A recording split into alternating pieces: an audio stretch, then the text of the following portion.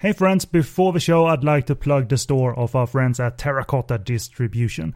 At their storefront, shop.terracottadistribution.com, you'll find a wide range of Asian DVDs and Blu-rays from Kim Ki-duk to Jackie Chan, from Ho Sha Shen to Bloody Muscle Bodybuilder in Hell, aka the Japanese Evil Dead. This was even put out on a limited run VHS, folks. New titles are being added regularly, and if you go to shop.terracottadistribution.com and enter the discount code POFN10, that's POFN10. This gives Podcast on Fire Network listeners 10% off at checkout. The discount code is POFN10, and visit shop.terracottadistribution.com for more, and let's get on with the show.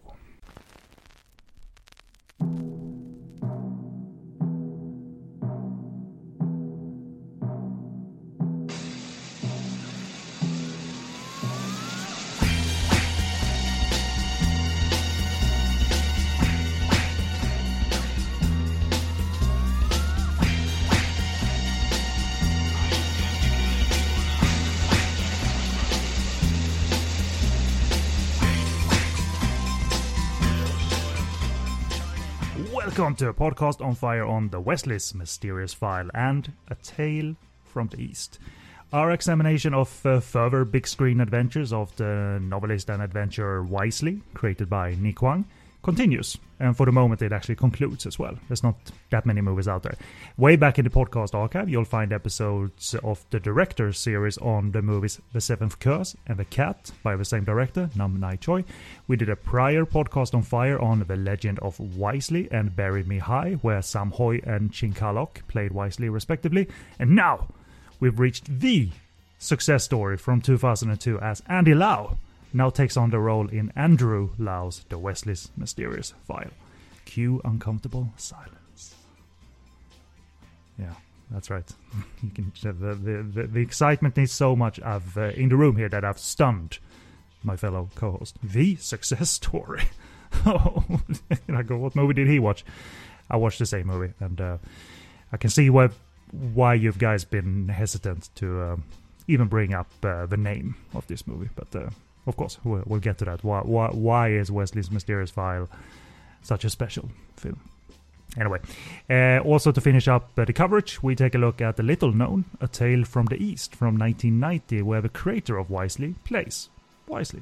So, there you go, a little special angle to it all. My name is Ken B, and with me to conclude this examination of the adventures of Wisely or Wesley is once again the boys who know it all from the East Screen, West Screen podcast. And first of all, we got Paul Fox live and direct from Florida and The Closet, the famed Closet. Hi, yes, but no longer in the closet. I have a nice little office space now, thankfully. If we do know it all, I would say I know like 10% and Kevin knows 90%. So that's a pretty good ratio. Well, that's why you guys do these things, to get 100, perfect 100, right? It's perfection all around. And live and direct from Hong Kong, swearing at why these old movies aren't properly subtitled, is Mr. Kevin Ma. Hi there. I know nothing, Jon Snow. I know nothing. Is that a sort of bad or unavoidable habit of sitting there reading the English, listening to the Cantonese? That's not right. That's not right. That's not what Andy said. Andy's way better than the English subtitles actually convey. Yeah, I mean, I do that for every film now. I hate it. I hate that habit. But yeah, I do that for pretty much every Chinese film I watch now.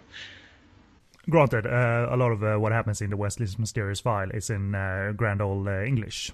So that's we didn't need that much subtitles for this one in particular. I had no idea that it even was set in America. But I knew of the movie that it was an Andy movie and an Andrew movie and things like that, special effects, blah blah blah. Never saw it back in the day, so this was the first encounter. You remember a few podcasts back, Paul, where I was like all revved up, like, yeah, Andy, special effects. Like, how bad could it be?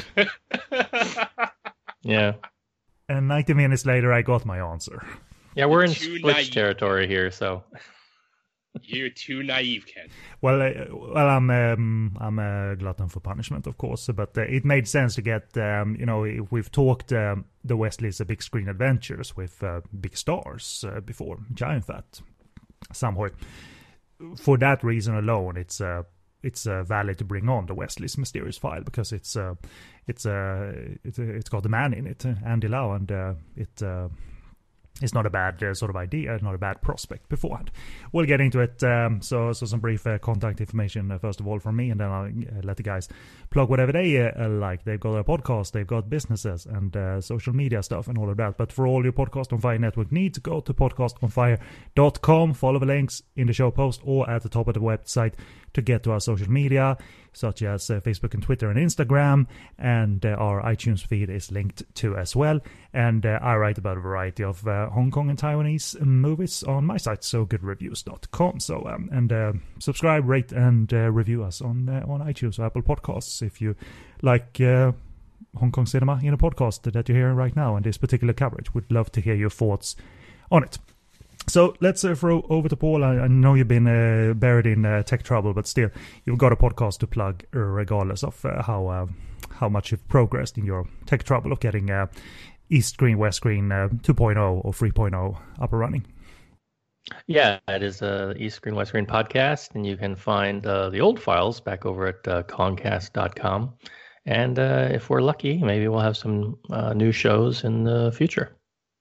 I mean, maybe this is all fair, but like, aren't you at the point where like, is there any other angle to look at your tech problem to get podcasts up, or it's just because you're stuck with Mac that you're running into trouble?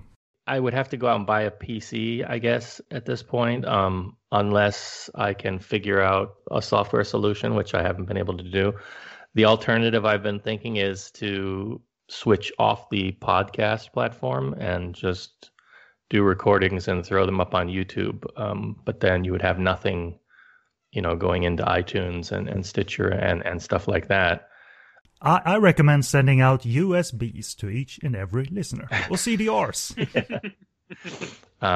Or I could do. A lot of people do SoundCloud now, but the storage on SoundCloud is not super cheap either for a subscription there. But there's options there, but it's like I don't know. I was happy with the way things were before, and I'd like to try and get back to that if possible. Yeah, change is difficult. Upgrading is not necessarily the answer we're looking for when we're used to our old ways. Sometimes it's like being thrown into a dryer and trying to figure your way out after being tumbled. Or maybe I just throw everything up on TikTok. That's hot these days, right? We'll do 1 minute episodes, yeah. Maybe I'll mime the podcasts for you, because that's the way TikTok works, right? You got to sing and dance or mime to a pre-recorded thing. Kevin, anything in particular? These things don't come out a week later, so but regardless, plug away as much as you like, your business, your social media, and what have you. My God, I've only done one film since we talked, so I don't actually have anything new. I've only done one film, Ken, so I've been a bad boy. I've only done one film. The business is really slow here because of the whole COVID situation, and the film industry has slowed down quite a bit. So there aren't any films coming out for a while, but I do have a couple of films waiting, I guess, for festival circuit, to play on the festival circuit.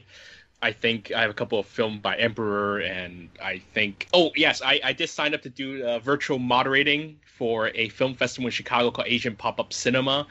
I'm doing a couple of Q&As for that festival, and I think that's happening in October, I think. The Q&As, the short version will be shown with the films. I think they're doing like a drive-in thing, but the longer version of these Q&A videos will be on the internet at Asian Pop-Up Cinema. So you can see me talking to some Hong Kong filmmakers, and I'm subtitling myself, so I know that there will be subtitles for sure. Excellent. Like they've recruited CNN's Kevin Ma finally. Like your media exposure paid off. Yeah, that helped. BBC and CNN's Kevin Ma. Ken. And the guys have been in the South China Morning Post, for heaven's sake. In terms of the podcast, you were on one of those top 10 Hong Kong podcast lists a while back. So Oh wow. Yeah, but that's Jack Ma's Outstanding Morning Post, so who knows what that's worth. Yeah. Well, there it is. And, Let's take a music break, listen to some music. I don't know, did Andy do a theme for Wesley's Mysterious File? I didn't stay for that. yes, he did. Yes, I checked on the Wikipedia page, but I have never heard that song before, so I don't know what happened there. So we will try and find out if they play that presumably at the end of the movie or whatever. So we'll be right back in 30 seconds or so with the rundown, and then we'll start off this finale to the Wesley of it all. So we'll be right back.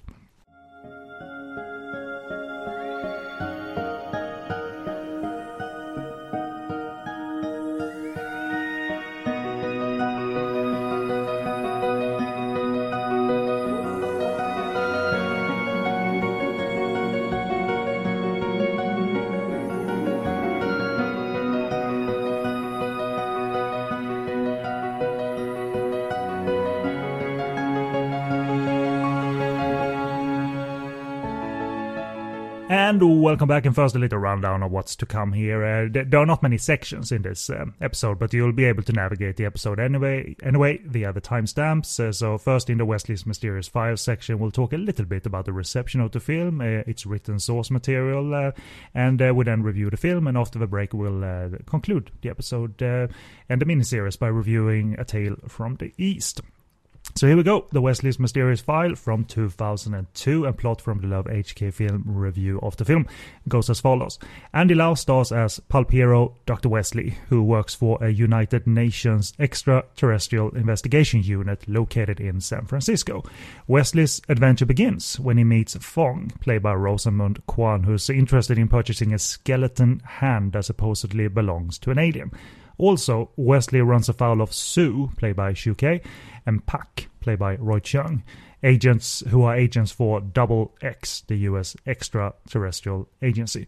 Double X is searching for the Blue Bloods, a race of aliens possessing nifty powers, and Wesley is enlisted to help. And furthermore, Fong is actually a blue blood too. Her race hails from the dark blue and are after the Blue Blood Bible. This is fantastic scripting by Wong Jing. She and her brother Tan, played by Samuel Pang, were separated when they arrived on Earth 600 years ago. She thinks he's dead and wants to find the rest of his skeleton along with the hand she recently acquired. Wesley vows to help her, but he has his work cut out for him. The government actually has shady plans for the Blue Bloods, and there are even alien baddies played by Mark Cheng and Alman Wong who show up to cause mayhem. So 2002 was a special year for Andy and Andrew, but not during this time of the year. That was later. This was the same year as when Infernal Affairs was released, which was, if my memory is correct, at almost at the tail end of the year. Hong Kong Movie Database lists 12/12, literally, December 12th as release date. But Wesley's Mysterious File didn't make any money in comparison. But Andrew Lau is on his own here. He's not joined by a co-director of note, Alan Mack in the case of Infernal Affairs, but he's has teamed up with Wong Jing, who wrote this or co-wrote this. I mean, the co-writer has one of those wacky credits that's it's 13 Chan, sometimes written out as the number 13. When it all was said and done, though, this movie was completely ignored by the Hong Kong Film Awards. But I suppose Andrew Lau was happy when the year was summarized at the awards ceremony as Infernal Affairs won Best Film and Best Director, which he shared with Alan Mack. And for Wesley, its 9 million Hong Kong dollar box office, it meant it didn't crack the top 10. The Louis Koo movie, The Lion Roars, was in 10th place with approximately 12 million. So that's what I looked up, but I had some help, and I want to throw over to the sort of box office guru, Kevin Ma. Put $9 million in perspective if you can. You know, being a Wong Jing production and script, you got Andy Lau, Shu Kei, Andrew Lau. It was released in March 2002. Are we talking disappointing figures when all was said and done in your estimation? Oh, it's a giant flop. I mean, you think about it, the film was shot in San Francisco. From what I read, the film was actually shot in 1999, and it took 2 years to do the special effects. And I feel bad saying this because I think I know someone who went to my film school who worked on the special effects because he worked for Menfond. So he might have done this, but can you believe this movie took 2 years to complete? My God. But yeah, so yeah, I mean, shot in America, a large part of the film shot in America. Although I think, and I suspect, and I can't say this with any sort of proof or evidence, but the film was shot in the same year as Sausalito, which was also directed by Andrew Lau, which was also shot in San Francisco, which was also written by 13 Chan, and I think produced by perhaps the same company. I'm not sure if Star East was still in operation by 2002, but 2002. So I suspect that they just shot both films in San Francisco just to save Andrew Lau or the production some money or some time. But still, I mean, you've got that cast, that, you know, the special effects, shooting in the U.S. Yeah, I don't think 9 million might have only made back like a fraction of the budget. And also Andrew Lau, as a director, had made his name and made money shooting extensive special effects before with the likes of Storm Rider. So that's a name to lean on to get that stuff done and get the audiences in. But I suppose that magic formula can't happen each and every time. Maybe if Ikin had played Roy Chung's role, I don't know. Maybe that would have helped somehow. But I suspect that people watched the film on the first day and they just told everyone they know to not see it. So that's probably what happened. As Paul informed us of beforehand, the Wesley's Mysterious File is adapted from Nick Huang's novel Blue-Blooded People, or Blue-Blooded Aliens, possibly, if we're going by a translation, because I don't know if this has an official English name, regardless. But do you know anything about its content, Paul, if it follows the novel strictly, and this is a major sort of strict adaptation, or are they pulling from different literary sources, or even doing their own ideas, you think? Yeah, I think like we've talked about with some of the other entries in the Wesley saga here, this one is taking a lot of liberties. From what I've gathered, there's been no English translation of this story, but apparently this story is one of the more popular stories of the Wesley saga in the Chinese books, that is. And I remember there being a little bit of excitement prior to release because of that they were going to do the Blue Blood story. I knew Wesley from the other films, but I didn't know much about the story. I was fairly excited going into the cinema, and then I came out of the cinema and my excitement was gone. And it's interesting that it, Kevin said you were like me going into the cinema. Yeah, Blue-Blooded People, Andy Lau. Yeah, 90 minutes later. Andy Lau, science fiction. Two things I love. But it's interesting that Kevin said that they actually, did the production work in 1999, and we didn't get it to 2000. And it makes sense because they had to wait for the PlayStation 2 to come out in 2000 to get the graphics of a PlayStation 2 on screen, right? Because that's what it looks like. All right, so as I understand it, the basic story in the novel is that, there are these aliens. They come from Saturn, or more specifically Titan, I think, one of the moons, and they have blue blood. But other than that, they pretty much look identical to humans, and the only way you can kind of tell is either when they bleed or when they show some emotion. They have an emotional reaction, and it causes their skin to turn blue. And this is kind of described as how we as humans turn red when we blush. We have a blush reaction. And so, when you read stuff like that, you think, that's, in a literary sense, that's kind of an interesting concept that they're playing with. We get none of that here. I mean, here it's all the spectacle that they're trying to focus on. The main character that's portrayed by Rosamund Kwan is a male character in the original story, as I understand it. And here they kind of take that and rework it and build it into this, romance. Because why? Because it's Andy Lau and Rosamund Kwan, of course. We get a retelling of the Pak Su story, just like we got in the Sam Hui version.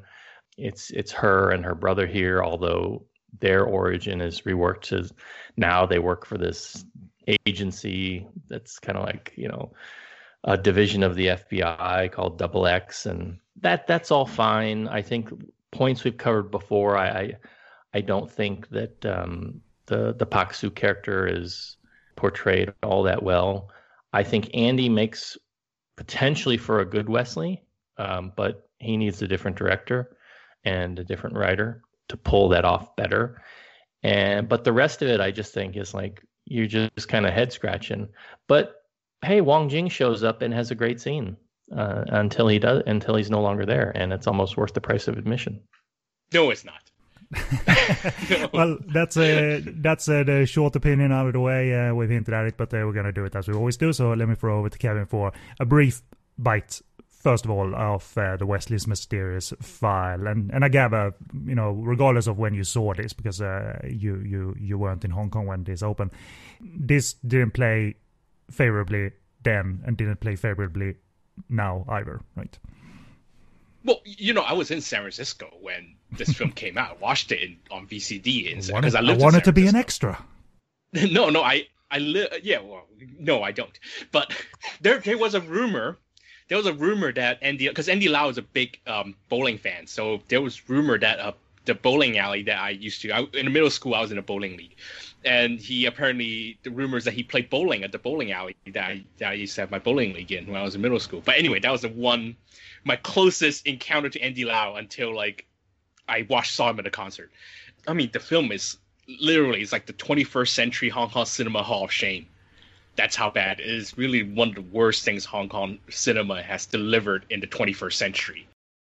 Could you pin it on Andrew Lau, you think, or is it a combination of writing, effects work, acting? Everyone involved in this film is terrible. In terms of English-speaking actors, the elementary school teacher who played Wesley's teacher is the best, and that is saying something. I like the Australian landlady who had one line that they had in San Francisco. And Mr. Wilson just has this sort of worst Sean Connery impersonation ever. I just couldn't stand this movie. But for some reason, I keep rewatching. I've seen the first half of this movie many times just so I can revisit how terrible it is. Like when someone wants me to show them the worst example of an English line in a Hong Kong film, I show them the scene with Terrible Pain, where the guy gets hit with a can and then it goes terrible pain and he runs away. I always look back on that scene with weird ironic fondness. It sounds like that it's some kind of called a stage direction in the script, like that classic clip from Hercules, where the actor he looks around and then he says "disappointed." And it's a rumor that wasn't actually a line, but it's like a stage direction in the script, and he took it as a line. So it's maybe the actor he saw terrible pain, but it wasn't in proper brackets or whatever. Oh, I guess that's my line. Yeah, and then for some reason, no one on set actually spoke proper English enough to tell either Andrew Lau or anyone on set to go, "That is a terrible line." Yeah, it is just really one of the worst things. There is no tension in any of dialogue scenes. There's this whole intrigue thing, and I watched it again just for this series, and I realized how badly directed even the dialogue scenes are. There's no tension in all these sort of double cross and intrigue because no one seems to understand what's being said. And not even Lee Kwang got to do a cameo this time around. He had a knack for getting a cameo into these movies where he played himself, unrelated characters, or even just a random anonymous person. So who knows if he was even asked? Well, instead they got Patrick Long Kong, which is a hell of a get, I think. I mean, he's fine in the one scene that he's in. And there's all these, the thing with the planet numbers. You can just imagine them on set, flubbing over the planet numbers, how many times they flub over planet GC 14658688889. Yeah, you can just imagine how many times they flub over it, or Andrew Lau just goes, "Just make up the numbers yourself. I don't give a shit. Just do it." I'm sorry, am I allowed to swear here? It's okay. It's very much okay. I understand your frustration.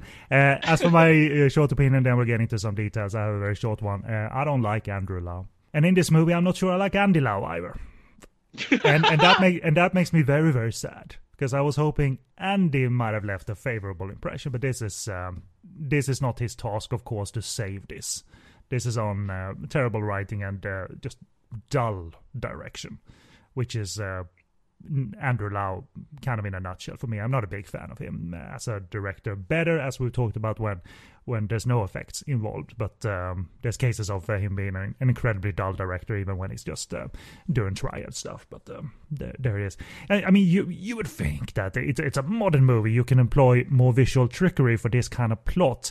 And so you would hope that would mean a crazier, flashier, more true Wesley Adventures versus, you know, the early 90s stuff with The Cat, for instance, that had special effects know-how and special effects photography.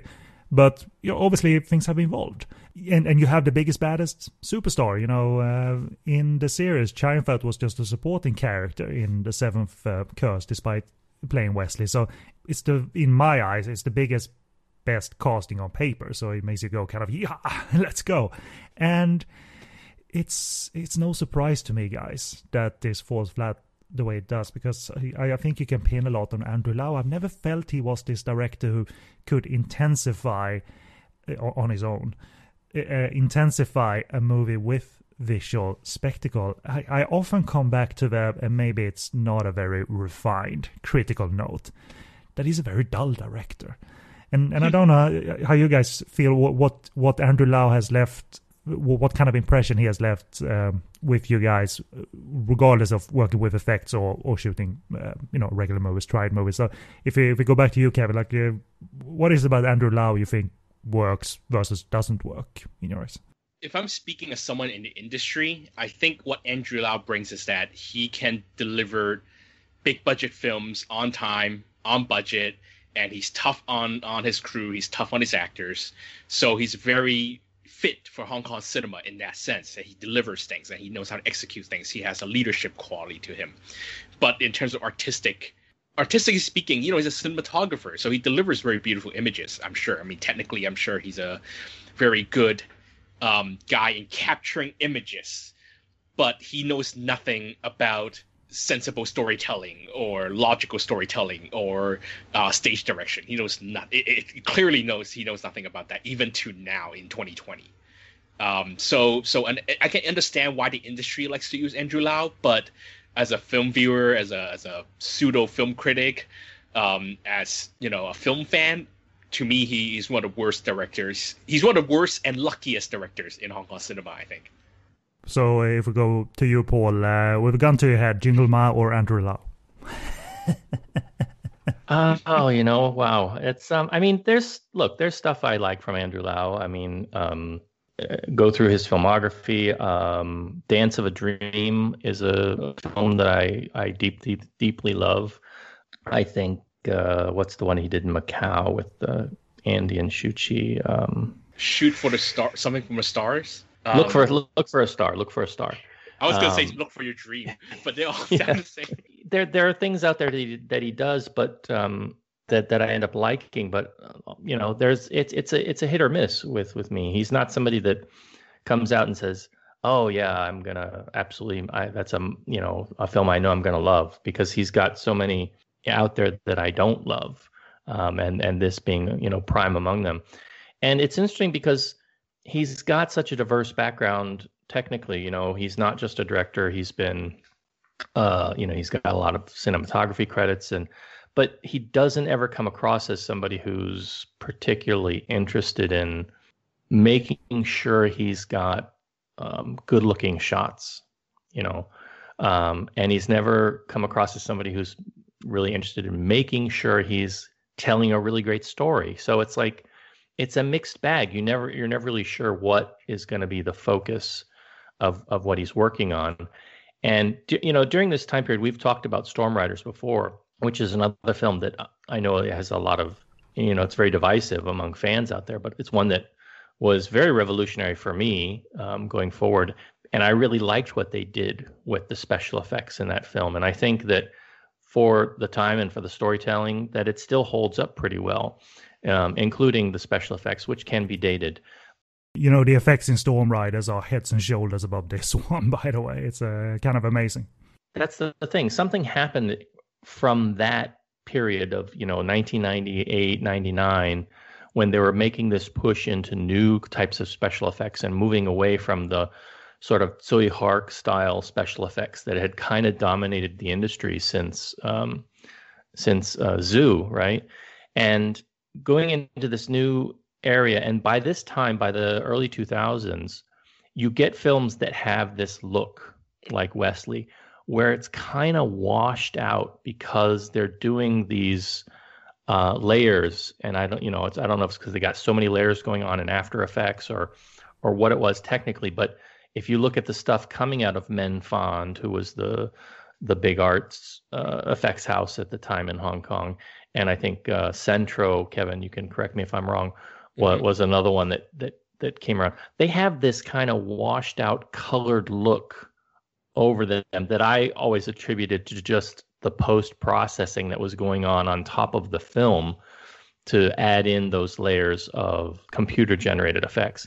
And it just doesn't look good. I mean, yeah, you can go back and you can criticize some of the film stock of the 90s, and we'll talk a little bit about like in A Tale from the East and how the film stock during those eras didn't always look good. Sometimes it had kind of this yellowish quality to it, depending on the film stock and the lighting and stuff, or was, cheaper film stock. But that never really bothered me as much as the films that were special effects heavy in this era, that just really got this kind of weird colorization to them. They didn't look clear. They don't look good, on DVD or especially on HD, as they're getting upscaled these days. As a director, to get back to your point, he's never been somebody who's really had a great attention to detail in given areas, be it story or the look of films. But I guess to Kevin's point, he's somebody that can, as a director, get the job done. And I got to imagine that, a film like this, taking on a big title, probably wasn't cheap, and then shooting it overseas and then having to do all this post-production processing, that's a lot to take on. That's not something that a neophyte director is going to do. So, yeah, I mean, I would try and direct the viewers to some of the 90s stuff, pre-Young and Dangerous. There are some interesting Triad films that it did, and heck, he even did one of those Mr. Vampire copies. One of his first movies, if not his very first movie, was with Lam Ching-ying, Ultimate Vampire, and things like that. Did an early Aaron movie, Rhythm of Destiny, that stars Aaron, Danny Lee, and Lucy Liu in her only Hong Kong movie. When the style was, wasn't that refined, certainly not special effects heavy at all, he held my interest a little bit more. And To Live and Die in Tsim Shat Tsui is my favorite Andrew Lau movie, because I think it's a solid undercover triad piece. Jackie Chung, Roy Chung there again, and Tony Leung. The setup, it's okay. There's something there. There's battle in space, and there's space pods heading to Earth. And it's a setup. And then Wisely is our narrator, like Ni Kuang is our narrator in the books and all of that. The cat utilizes voiceover to have Wesley sort of tell the story a little bit. It's clearly also a movie that doesn't ask us to take this alien threat that seriously, because they're very casual about it. They're casually describing the aliens may walk among us, and he breaks the fourth wall at one point, Andy Lau, before he goes in to meet Patrick Leung. And he's not a clown, but it's clear we're not asked to take this super seriously. But yet by the end, we're kind of asked to invest in the plight of the Blue Bloods, which we certainly aren't after some very, very strange scenes towards the back end, whether the sex scene or what have you. So, the stakes aren't, terrifically high for us. We're not engaging that much in this out-of-this-world story, but I would have wished for some more snappier spectacle, whether effects or even gore. But Andrew Lau is not a director that I equate to being able to pound us into submission with effects work and pace and intense camera work. It's even using this stuff, it's kind of dull and boring. As for Andy, for a while he brings a cool and he has a confidence in situations. As a character, he doesn't sweat, and he's immaculate all throughout. But when they all meet up with the Double X people, they're very casual about because maybe they're desensitized to this work. They've had aliens in their lives forever and ever. So they even tell a little side story that happened in the past where they talk about an alien baby would have been born here if they hadn't go on and went in and rectify that or got it back to its planet or whatever. And I'm like, tell that story. Like, don't be casual about dropping little side stories like that. But maybe that's Wong Jing's idea of, if this makes it, I'm gonna tell that story. And then there's entirely uncool dialogue from Shu Kei at gunpoint where she says like, this bullet will hit your central nervous system and you will die in a second, and Wisely is all like, I'm cool with it, and he can evade that threat and all of that. So there's evidence early. They're trying for a relaxed cool that isn't landing very well at all, especially when they all start talking English. Poor actors. I mean, I really, in these cases, it's not like Andy and Shu Kei go into 6 months of dialogue training to be ready for this. It's one of those things like, yeah, I came up with something and it's not a Cantonese script anymore, guys.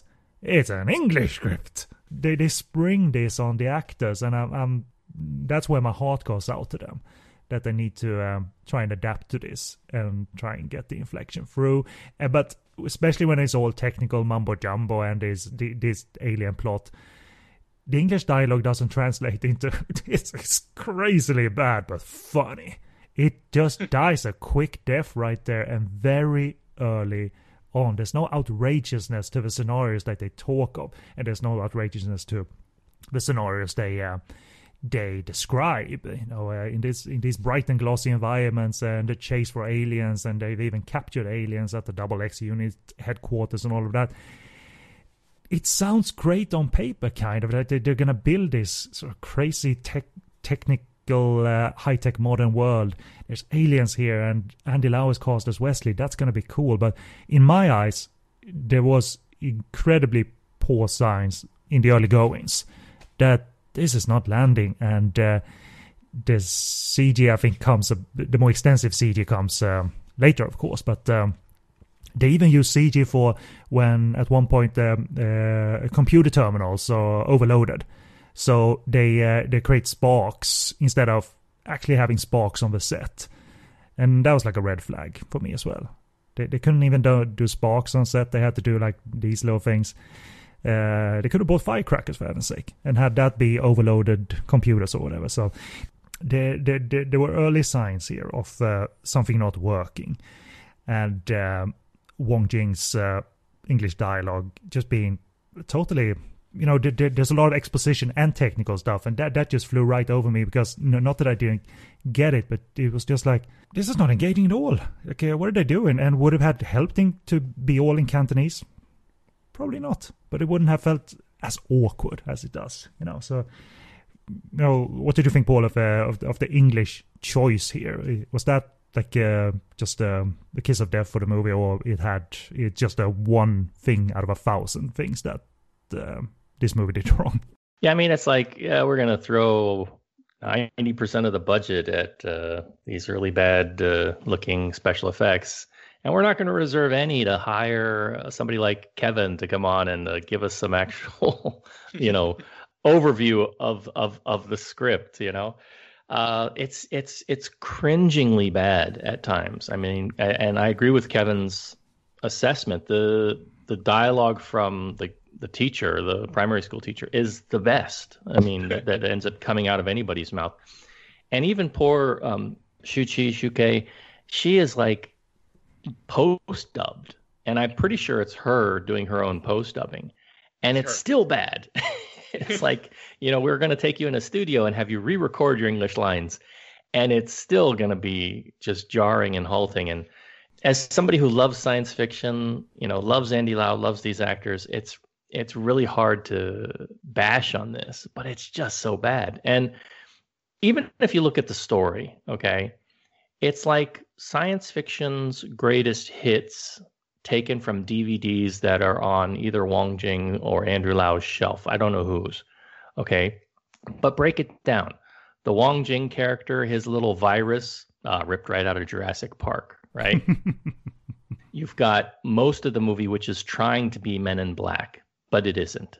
And then you've got, the love scene taken out of Cocoon, right? I mean, come on, guys. I mean, it's... And Hong Kong ripoff artists in cinema could use that shameless tactics for fun and energy. But we probably have to rewind a few years, maybe 5, 7, 8, 9, 10 years for that to be hella fun and shameless.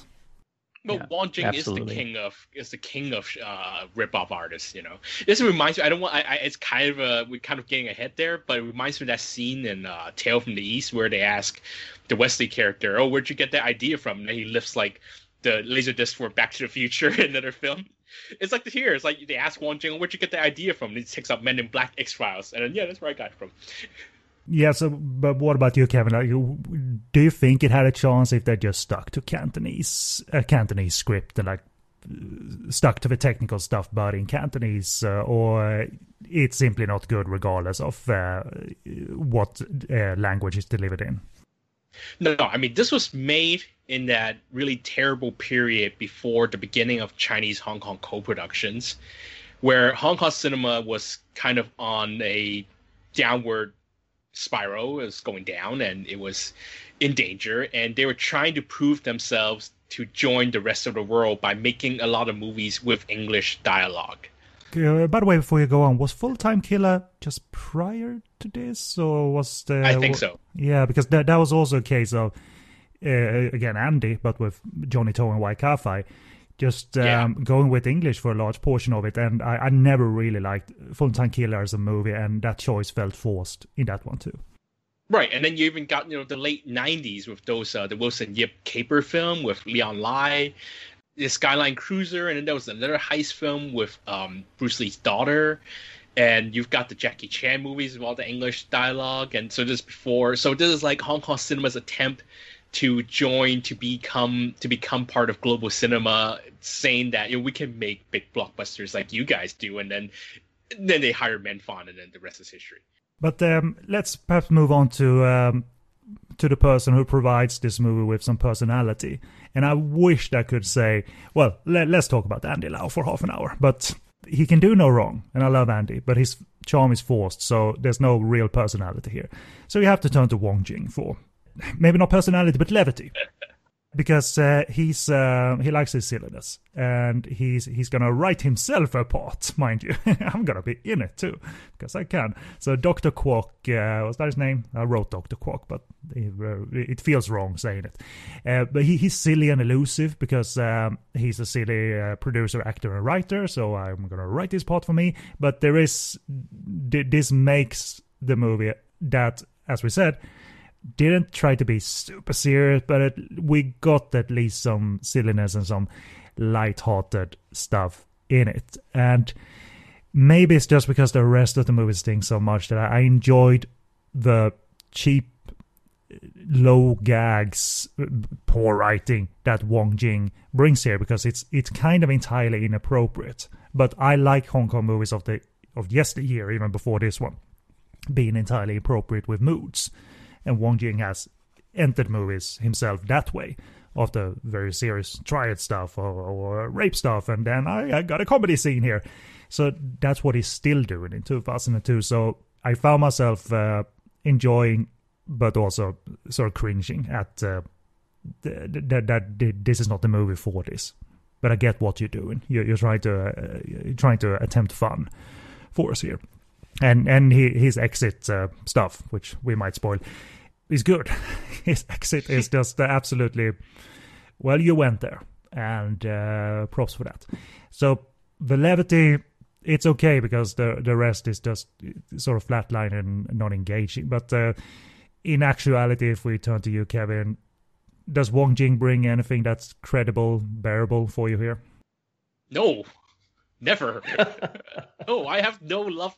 I've lost all love for Wong Jing since I started watching his films regularly after moving back to Hong Kong. No, I think the man aims low and never even reached that really low standard. I have no love for Wong Jing whatsoever, honestly. I mean, would it have make sense with a better comedic actor in the role, you think? I don't know. I don't know. I mean, the whole like Paul says, the entire existence of that role is ripped off from Jurassic Park, which already is like. So I guess you have to cast someone that looks like Newman. Sorry, that's the only name I know the guy from because of Seinfeld. But maybe Wong Jing wrote that role for himself. I don't know, just so he can get a vacation in San Francisco and get to touch Rosamund Kwan. I don't know. I feel like Wong Jing is that kind of guy who can pull it off. But no, I don't think anything that character's addition or subtraction would make the film better or worse, or if casting a better actor would make that film any better or that character any better. I think this whole thing is just one misguided, misjudged mess that should never have happened in the first place. Oh, by the way, I should add that the translation of his last line, I think it was wrong, because I think it says that, like, I'm not going on a diet again or something, but actually he says, it's even better. He says, "Oh, I don't have to go on diet anymore." That's what he says before he goes out of the film. Before he vaporizes. I don't need to go on a diet anymore. Right. Yeah, I don't have to go on a diet anymore. Yeah. And I mean, the scene I was going to refer to is, I think he tries to play Wesley at this point. You know, I'm Wesley, I'm Super Wesley. And I got a supreme technique to use here. If you let me place my tongue in your mouth, I can extract the communication out of your kind of thing. He writes these perverted scenarios for himself gladly, apparently. I mean, this wouldn't pass muster in 2020, of course. Like, me too. What's he doing? I don't want to credit him, but I'm kind of in that place. Well, it's the most entertaining stuff in the movie, and I guess you can't wash out the stripes out of Wong Jing. He's going to be Wong Jing regardless of what you think of him. So he's going to write perverted stuff, and he's going to use that as an excuse to almost kiss the leading lady, or at least touch her a little bit. So it's cringy, but it's the most entertaining little bits out of the movie, and his death scene is kind of fun. So what about you, Paul? Is he a benefactor for the movie, Wong Jing, in any way, if you look really hard? For me, he was. It's not really in any great comedic sense or that he's a great actor, but his presence and what he's doing for me is a throwback to the early stuff he used to do, the How to Pick Up Girls and that kind of sort of nonsensical humor, the self-deprecating humor, the physical humor. And for a moment, I was like, oh, they're taking me back to like the late 80s, early 90s. You know, I was in need of that levity because up to that point, I'm kind of like, you know, for me, it was a break. It doesn't really fit in the context of everything that's going on. It's not very much in the spirit of a Wesley film in my mind, or a Wesley story. So, you know, it's a complete break out of that. But because the movie's so bad by that point, I just didn't care. It's like, at least this is something I can reflect back on, and it's something familiar. At least there was Wong Jing. That's the grade. You know, take that however you like. By today's standards, yeah, it's very not very politically correct. That stuff probably wouldn't play well anymore. And even the scene that occurs right before he kind of comes on screen is this scene with this guy basically harassing Rosamund Kwan. And, you know, back in 2002, you just see that scene and it's like, yeah, the guy's a jerk. But through today's lens, it's like, oh, it's like Harvey Weinstein and stuff like that's going through your brain. And it's like, oh, you know, guys, it's just harder to watch anymore, stuff like that. So I don't think you could, as a scriptwriter, willingly or put stuff in really with the intent of just kind of furthering, because that scene's there to kind of further Rosamund Kwan's character's development a little bit. And then build into as an introduction to Wong Jing. And I think it's a harder sell in today's environment. I liked the little glimpses of the Mark Cheng and Alman Wong character, who for some reason are named Rape and Kill. Oh yeah, that was terrible. I saw that. But yeah. Mark Chan as Dr. Manhattan for about 2 seconds was pretty good. Yeah, it's a mixture of the Terminator and Body Snatchers, probably Men in Black, and despite the horrible tentacle CG being what it is, it's not good. But at least there was a little bit of sign of a cranked pace. Of them taking over new characters and assimilating and what have you, but it's too infrequent, and it might also be a case that I was just happy something of interest happened. But I wanted more of that. I like Mark Cheng a lot. Alma Wong was in Her Name Is Cat, sort of a Naked Killer update a few years earlier, and I wished for more, that we've been showered with more of that crazy spectacle CG stuff, but with a good pace to it. But it perhaps wouldn't have been exemplary, but at least noisy. And sometimes I can get by with at least the movie's noisy and it's over quick. But Andrew Lau has not proven himself throughout the special effects movies I've seen to be that good at involving through effects and crafting that infectious pace that could have been here. And I mean, there's also more cringy scenes. I mean, it's a special effects scene, but it's not a battle scene or anything. The sex scene that I didn't know was ripped off from Cocoon, because I've only seen, I think, the return of Cocoon many years ago. The sex scene in the orb must have been very stupid to shoot. To have Andy sitting there doing like O-face on green screen, like oh yeah. I mean, it must have, like, Andy Lau must have thought, like, I'm getting paid. It's over soon. Actors reacting in general to on green screen, it's they need to manifest some imagination, I'm sure. But I think they're more fond of running away from imaginary explosions and dinosaurs and what have you than sitting there having sex in this cocoon thing. Poor actors. There's even that one moment where Andy's like, give me a moment. That thing, I was like, why did I notice that the first time when I saw this? Just sort of like, he swings his head away, like, give me a moment here, I need a moment. That kind of look. What this thing? The funny point is that halfway through the rewatch, as they're trying to push this romance between Andy Lau's Wesley and Rosamund Kwan's Ting An character, I just like, this is not working for me. And I actually had to go back and watch. I started watching Thanks for Your Love, which I know from your review, Kenneth, you were not a fan of, and I'd Ross, watch that in a heartbeat. in a similar review has not pleasant things to say, but it's a film that I always found their chemistry in that film to be quite good, and they've worked on other films together. I think Savior of the Soul 2, and I think they were in The Sting.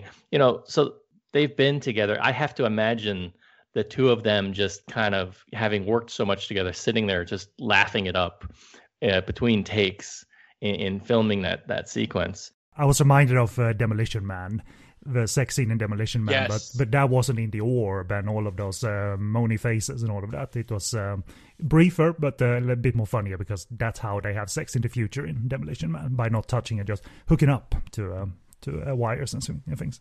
Yeah, but that was play for laughs. Here Yes. It's actually serious. Yeah, and all of that stuff becomes a bit muddled. Andy sort of, he's in tune with, his mind is in tune with the blue-blooded beings and need to assimilate and insert himself into the mind. That got lost on me amidst all the terrible dialogue, of course, and silly stuff like the character Wilson that Thomas Hudak plays. For some reason tries to use Chinese Kung Fu versus the aliens, which sounds hilarious, but it sort of slips into stupidity. Like, really? This is your way of crafting levity? Like a spontaneous idea on set, or like an idea workshopped for 6 months? I hope not, because it's very, very stupid. And even he has dialogue, Thomas Hudak, at one point, I think I wrote it down. You have one option: enter the mind of the blue-blooded beings, Wesley. And I'm surprised it wasn't followed by a Can I have an attempt at that, doing that line in Mr. Wilson's voice, the Kung Fu line? Not only Chinese use Chinese Kung Fu. I'm gonna channel my inner Sean here. I mean, the thing is, I'm only familiar with the movies, the Wesley movies. Despite all the crappiness of it all, is there any sign of they're actually getting the Wesley character more correct versus the other movies, or it's not following the strict characterization as such? Did you pick up on any of that, Paul, or it's too hard to sort of look for that in this movie if they're getting the essence of Wesley correct? I mean, not really. I think, like I said, Andy had the potential as a very good personification of the character, although kind of feels maybe a little bit too old at this point. Again, my exposure to him is reading him in English in the Asia Pac comic series, where he comes across as a bit younger, kind of young to mid 20s, I would say, maybe late 20s at the oldest. His characterization, he's super smart, he's super good at martial arts, he can figure things out, he's very well read. He's a writer, so they try and integrate those things here through use of narration and stuff. And you can see that presented in some of the other stories. He's usually surrounded by books wherever his abode is. Where I think they fall short is, again, the Pak Su character, who I think in terms of skills, at least they let Shuke sort of show her skill set a little bit more in this film than in other films like The Cat, where basically poor Christine was just eye candy. But you really don't get a sense of that. I mean, here they initially start off as kind of rivals in the literature, but then very quickly they're together, they're married, and they never really get a chance to get that far with the relationship. And here, that whole thing kind of takes a backseat to this constructed relationship between him and Rosamund Kwan, which is not part of the original literature, because that character is depicted as a male. He's got the potential. Part of the problem, I think, with this is indicative of Hong Kong cinema, is that they're not willing to commit to a lengthy series like this unless your name is Ekin Chang and you're in a Young and Dangerous film, or you're Jet Li and it's a Wong Fei-hung film. You don't really get, even Fong Sayok, we only got like 2 films, right? Donnie Yen's Ip Man, maybe another sort of outlier, but you haven't gotten a continuous Wesley role, like a James Bond role, where they start a narrative and, okay, if an actor's not really going to come back, we'll get another actor. I mean, Detective D is probably the thing that comes closest in my mind, with Detective D being very much like a Wesley kind of character. And I think Andy Lau really kind of nailed that portrayal. And that's, in my mind, indicative of what he could have done here with better direction and a better story. But again, as I said, we're getting the retelling, his kind of introduction with Pak Su and her brother, so it's completely removed from every other iteration we've seen, and every other iteration we've seen is completely removed from each other. So we just don't have any kind of narrative continuity, and that is something that I think that unfortunately this series could really use, but they just don't want to commit to it. Yeah, the Nam Night Choi Wesley films would be my recommendations, and they're my favorites, even if the depiction of the character was lacking.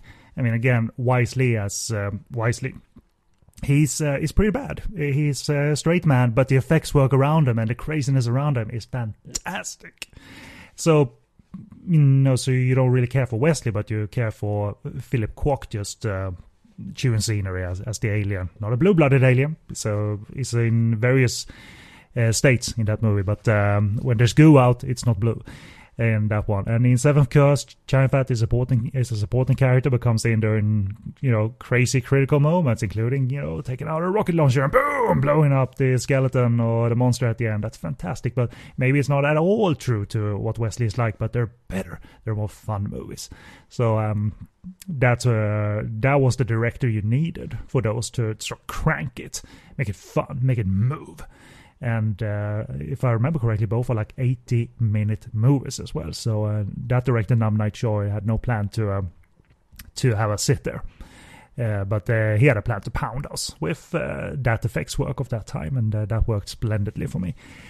But at any rate, I've ran out of my notes. We might as well throw over to Kevin if you have any impression of if this movie is closer to the the literary Wesley. So do you have any take on that, any extension of what Paul was talking of? No, I mean, like I said last time, I didn't read much of the Wisely or Wesley novels. This would not get me into an idea of the character. Although I do want to reiterate that, as I said last time, I feel that Andy Lau really has the swagger, the personality, the confidence to play the character. It's just that he was working with pretty much crap on every other level. So there was no way that franchise would have continued. Although I do want to add that we were talking a bit before this. Turns out that Raymond Wong had bought rights to the Wesley franchise or Wisely adaptation, whatever, and Donnie Yen actually wanted to play Wisely, and it still hasn't happened yet because Raymond Wong kept shoving more Ip Man movies on Donnie. This is true. This is what he said. He said, and I want to say, and I'm quoting what Raymond Wong said about the Wisely project back in, I think, 20 something, around after he made Ip Man 3. He said, well, Sam Hui was the best Wes Wisely. I produced that one. He's the West Wisely.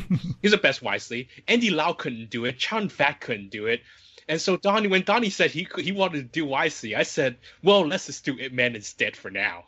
Well, Donnie has done character acting before. He's had glasses on in at least one movie before. So he's done character acting. Everyone else has been so bad at Wisely, I don't even mind Donnie Yen taking a crack at it at this point. The key for Chow Fat's performance was to at one point give him a pipe and give him a rocket launcher. And then you don't need to use him that much because he's going to be awesome during those moments when he's contemplating things with a pipe in his mouth. That might be due to this. And then at the end, boom! That's all you need. But yeah, and as I also said, the prospect of Donnie Yen as Wisely is just sort of 0% excitement because that's not for Donnie, and you need maybe you need a Choi Hak for a movie like that to just be extreme in all areas, so we don't think too much about the depiction of Wisely. But that's we'll see what happens, because it's not a role that might require that much martial arts as such. So that might be for maybe a relaxing thing for Donnie to do. At any rate, any other notes, guys? Otherwise, I'll move on to the very brief availability overall.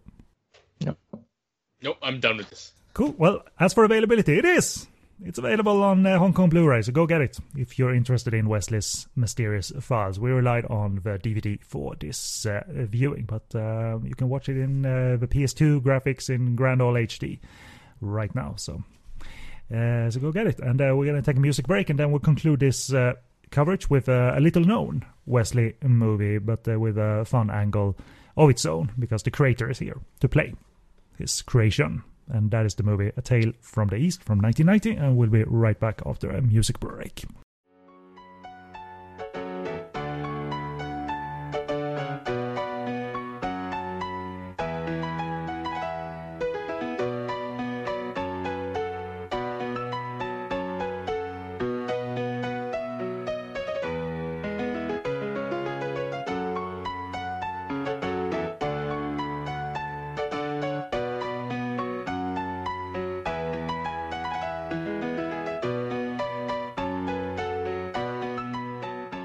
And welcome back, folks. We're going to conclude the Wesley coverage with the movie A Tale from the East from 1990, a little-known movie, and my memory is so shot and bad that I didn't realize until I did a little bit of research. I have seen the movie before, but the fact that it was a Wesley movie, that had left my memory. So it turned up in my research doing this. Okay, cool. I mean, I don't remember if he's in it for more than a minute as Wesley, but it fits the coverage, so let's conclude it. And plot from the MoriaReviews.com website. At a conjunction of 5 planets, 2 people from 17th century China reappear in present-day Hong Kong. And they are the Imperial Guard Huang Xin, played by David Wu, who has lost his memory, and the child princess he was assigned to protect. They have been granted immortality due to their possession of a magic pearl. Here we go with the magic pearl again. They are found by two people, primarily. Chu Tai-lit, played by Billy Lau, and Chu Ko-yi, played by Joey Wong. They come across Huang Qing, and then he in particular becomes obsessed with obtaining the gold his armor is made of. But they are separated because the princess is accidentally taken home by two idiotic electricians, played by Eric Kott and Jan Lam.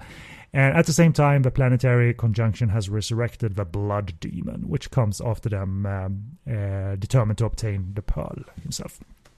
So there's no extensive background. This is a small movie directed by Manfred Wong. We have a box office tally, but it's not, at $3.3 million, I'm expecting this to be, well, it simply could not rival the big guns out of 1990s Hong Kong cinema, which was probably about 5 Stephen Chow movies. But at least, at the very least, it was the start of Stephen Chow's reign at the box office. Do you go back that far in your sort of interest, Kevin, and look at old years such as 1990 and 91 to see what was going on in Hong Kong cinema, who was the reigning champion of the box office? Because it's quite amusing to see this year, and certainly 91 and the likes, how many Stephen Chow movies just dominated. Unless there was a Jackie Chan movie. Like, is that fun for you to go back and look at and analyze? Well, to me, that was when I kind of had conscious memory, because I was about 6-7 years old at the time. 7 years old. And so I have very conscious memory. Even though timelines are a bit of a blur, I have very conscious memories of, Stephen Chow movies being the big thing, Jackie Chan movies being the big thing, and of course Chow and Fat movies being the big thing. But I know it's kind of interesting to look back and try to piece together the timeline and knowing where things fall where, that to me is interesting. But as for me, I still have very conscious memories of, going to a Stephen Chow film. And of course, everyone knows, well, people who would know the industry know that was when Stephen Chow was overworked to the brink. And of course, that was his biggest period. So he was worked to the brink. Like, he made like 4 or 5 movies a year. And that's probably why he doesn't make movies anymore, because he has spent so much energy. Yes. Like Chow and Fat, he would have like 3-4 movies a year, and they just overwork these guys until they run out of steam. And that's why Stephen Chow doesn't act anymore. That's why Chow and Fat, doesn't act that much anymore, because these guys have earned their time to be in semi-retirement. As for A Tale from the East, my brief opinion, it seems often rather mild in all departments. I mean, yes, the comedy is broad, but it's also a little bit of everything, with the emphasis on little, like a little supernatural, a little horror, a little wacky. It's got time travel-ish stuff. And it is an easy watch, like most 90s movies of various genres are for me. But it's also an unremarkable watch. It's it is what it is. It passes by without offending anyone, really. But it is memorable. It's neat to see Wisely's creator playing his creation, though. And I'm sure, well, maybe you have an opinion whether, now that he plays it, whether his depiction matches the books, finally, now that he's in control of it. But perhaps we'll get to that. So let's throw over to Paul. What do you want to say in short of A Tale from the East? Well, let's just address the elephant in the room, that this is not based on a Wisely novel, and is pretty much, in fact, ripped off of The Iceman Cometh, which came out a year before and did like 4 times the box office. But that being aside, it's I think it's as you said, there are things here that are indicative of the era, and it's very nostalgic for me. And there are moments of this film that are very charming. It's not a great film. It's not a great Wisely film, because the author is, he's an elderly man. He's middle-aged at this point, I guess, in his career. He's not indicative of Wisely as he's written, per se, and he's just kind of there. The label is cast upon him, and he's the old sage. He's the Yoda of the story, basically, and that's fine for the context of the story. But beyond that, it's kind of hard to quantify this as a true Wisely tale in terms of characterization. What about you, Kevin? Was the Iceman Cometh sort of a red flag going off, or you aren't that familiar with that Yuen Biao movie? Okay, I don't really think about it because the film's Chinese title literally says comic book hero, so it pretty much tells you what this movie is. It's a pulp film. It's supposed to be kind of like a comic book fantasy, a very Hong Kong comic book fantasy with that element. So no, I didn't think of the Iceman Cometh. I mean, just very derivative of. But the Iceman 3D, that's what I thought of. That made me mad. No, jeez. I mean, I'm not even going to touch that movie.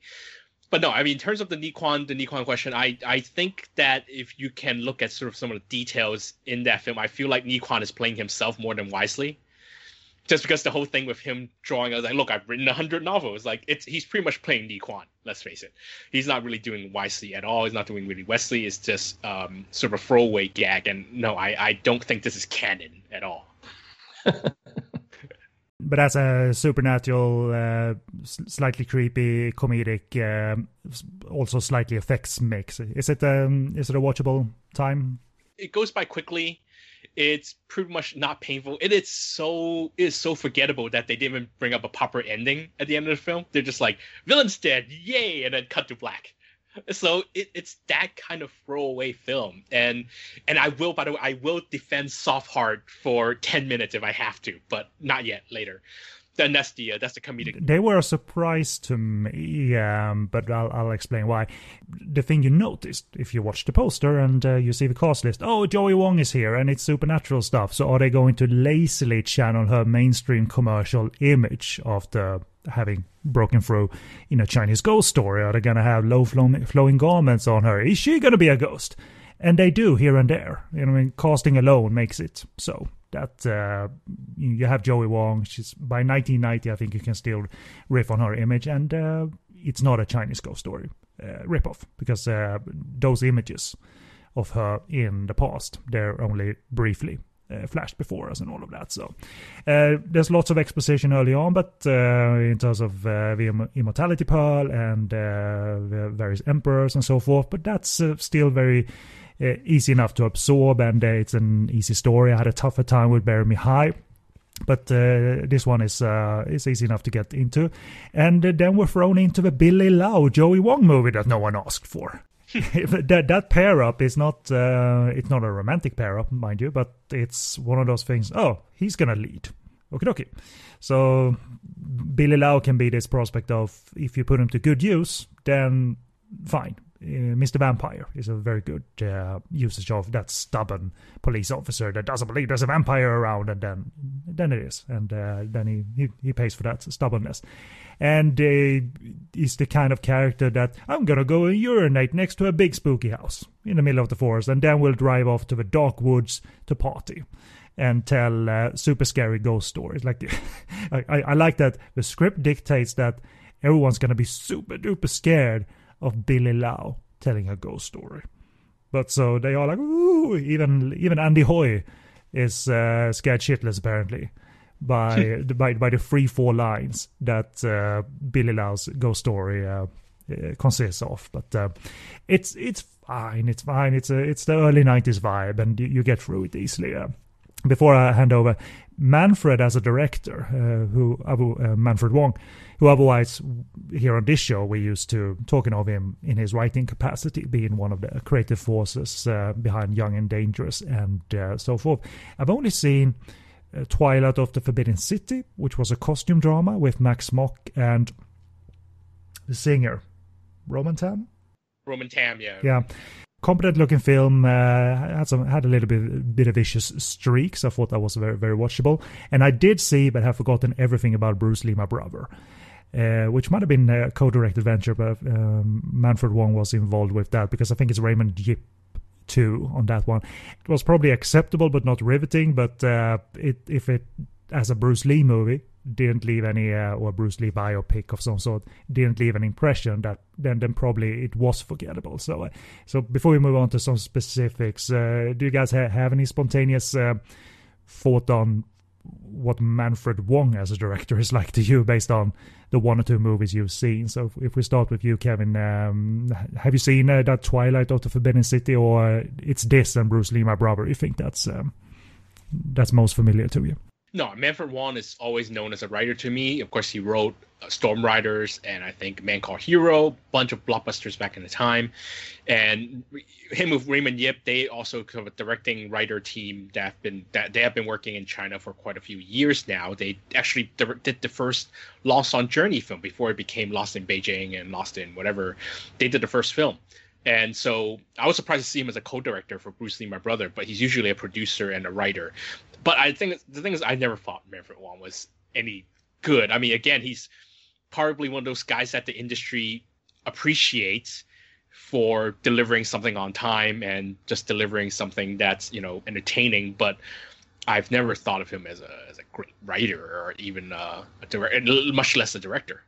I think the early venture of his, because if I'm not mistaken, he wrote Lonely 15, which is David Lei's youth drama from the early 80s, which won the Hong Kong Film Award for Best Actress. That actress that never acted again. That one movie, 100% success rate. Acted, Hong Kong Film Award, I'm out. So yeah, I think he wrote that. So, but yeah, it's not like this. This light. I don't light up when I hear the prospect of Manfred Wong acting, writing, directing, or producing. But he drives franchises and has driven franchises to mainstream success, obviously. So there is that. What about you, Paul? Number one Manfred Wong fan in the room here? I mean, I like him well enough. I like seeing when he pops up in cameos on screens and some of the stuff he's worked behind. Not seen Twilight of the Forbidden City, but I have seen Crazy 17, his first directorial debut, which is a silly teenage comedy of the era, and I liked it well enough. In terms of other stuff he's done production wise, I mean, he's helped produce some of the Young and Dangerous stuff and Storm Riders, and he's had his hands in quite a few projects over the years. I think as a director, this film has some technical problems, which I'll talk about in a little bit. But overall, I mean, he's not somebody that I would just write off because of his involvement. As for the direction, I mean, there's a problem throughout of there's a bit of sluggish pace to things that I would have liked to be a bit more snappier. So there's no particular thrill to the spooky supernatural stuff that he attempts there in the dark woods, the blue lit woods. And there's no particular refined special effects here. You see the child princess walking in the woods, but the rain is avoiding her. She's got an orb around her, but I mean it's functional, but nothing riveting or anything. So it's pretty slow going as it attempts to craft that mood of creepy and to have tension here as the resurrected walks around, but. It's below 90 minutes, so in a way it gets going quickly, and it finds good pace and even stupidity. And stupidity in the early 90s in a movie that attempts things that don't belong with comedy kind of can be charming. And I didn't know, because one, the print is too dark, but they're also walking around in a house with no electricity. If the wacky electricians were going to be the soft hard kids, I was like, they sure sound like them. You could tell by their voice. But I was thinking like, maybe they got the copy of the soft hard kids that tried to emulate Jan Lam and Eric Cott. But no, when the lights go on and the wacky electricians do their thing, it sure is Jan Lam and Eric Cott acting up a storm. And I have no particular sort of hate for this, because they give the movie an energy despite clearly being cast to just act up a storm, regardless of it fits with the supernatural plight of the resurrected warrior and the blood demon, and they're even here to sing a song. So it's like commercial casting here. Like maybe I don't know about if this was considered like 1990 was the height of their popularity, and even in 1993 when they did City Hunter, if they still were massively popular. So even if they can't fit, you put them in there, whether you like it or not. They're gonna get butts in seats. So not funny, but not disruptive to the mood. I thought it was fine. So I'm not gonna depress you, therefore, Kevin, by slamming their presses. I think they're fine. And I didn't mind that they were casting this. I mean, heck, they're even in that Leon Lai movie Run, which is the Hong Kong remake, essentially, of El Mariachi. And you wouldn't think that soft hard kids or their personas would fit Run. But yeah, they're here, and they're going to act up a storm in that one too. So let's throw over to you, Kevin. Like the prospect of them being here, whether you knew it or not, did you light up when you heard them in the dark there? Here's the thing: Hong Kong cinema, even now, has a tendency to overuse the comedic personality of the moment and milk them for all they're worth. They put them in every film. It's not about putting butts in seats, I guess, because no one would ever go to a movie because Soft Heart is in it. I think it's because it's just one of those upping the entertainment level kind of thing, I suppose, and they can deliver comic relief. I was a huge fan of Soft Heart when I was a kid. I listened to the radio show every morning. Were they that frequent? Were they morning radio hosts for a couple of hours each morning? They do 2 hours every morning, pretty much on weekday. Yeah, cool. That's They essentially, Sammy Leung, the actor who, the bit actor, always shows up in movies these 2 decades. He also does a daily radio show with his partner, Xiu Yi. But then Xiu Yi never does any film. It's always a Sammy for some reason. But Soft Heart, huge presence on the radio. Their crank calls is still one of the biggest, I think the most popular things that people like to go back to listen to on YouTube. They would call people and do prank calls. It's hilarious. But yeah, it was a surprise. It was a pleasant surprise for me to see Soft Heart, but totally not a surprise at all, because knowing that it's a film from the early 90s, a commercial film from the early 90s, you were very likely to run into one of those comedic personality that, everyone likes to put in their films. Right now, these couple of years, it's Bob, right? The guy with the glasses and the bald head. Before that, it was Sammy Leung. Before that, perhaps in the middle, it was Xiu Fei, the pop star, quote-unquote star. So, this is just another one of those things that Hong Kong cinema always have been doing for the last 20 years. And I know that a lot of Hong Kong film fans don't really get Soft Heart, but for me, it was like, well, cool. It's very much a 90s film. It's cool. I love it. I love it. I like that they have crafted cinematic careers of note that are not connected to their radio personality comedic act.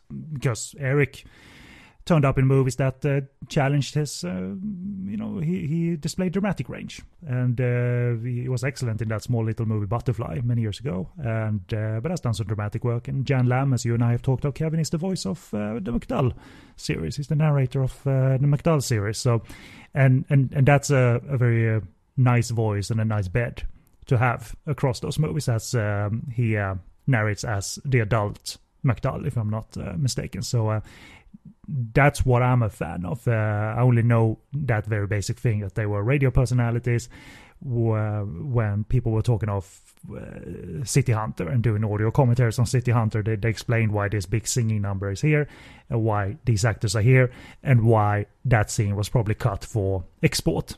Because no one would understand why there would be a 5-minute singing number in City Hunter featuring these kids. But what about you, Paul? Good or bad inclusion to have these two be the comedic presence living in that big old penthouse of wacky inventions or wacky electronics or whatever. So what was your take on the Soft Heart kids inclusion in this one?